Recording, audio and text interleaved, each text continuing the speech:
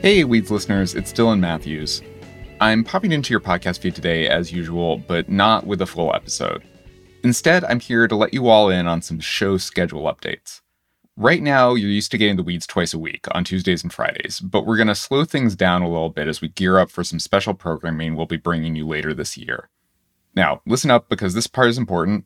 We want your help. We make this show for you, whether you're a professional wonk or just a person who's trying to make sense of a particular policy. You are central to our mission to go deep, to explore and explain the weeds where politics becomes policy and ultimately the stuff that shapes all of our lives.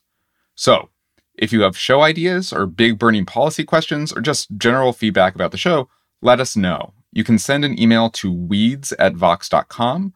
You can join the conversation that's happening in the Weeds Facebook group. And of course, you can find us right here every Tuesday. And if you haven't already and still want to get a good dose of the weeds on Fridays, please sign up for our newsletter. Go to vox.com/weedsletter. All the contact info and links I've mentioned here are in the show notes. We'll be back on Tuesday with an episode about the situation in Ukraine. Zach Beecham, who is a veteran foreign policy reporter here at Vox, is going to be joining us for that one. Thank you, as always, for listening, and we'll see you on Tuesday.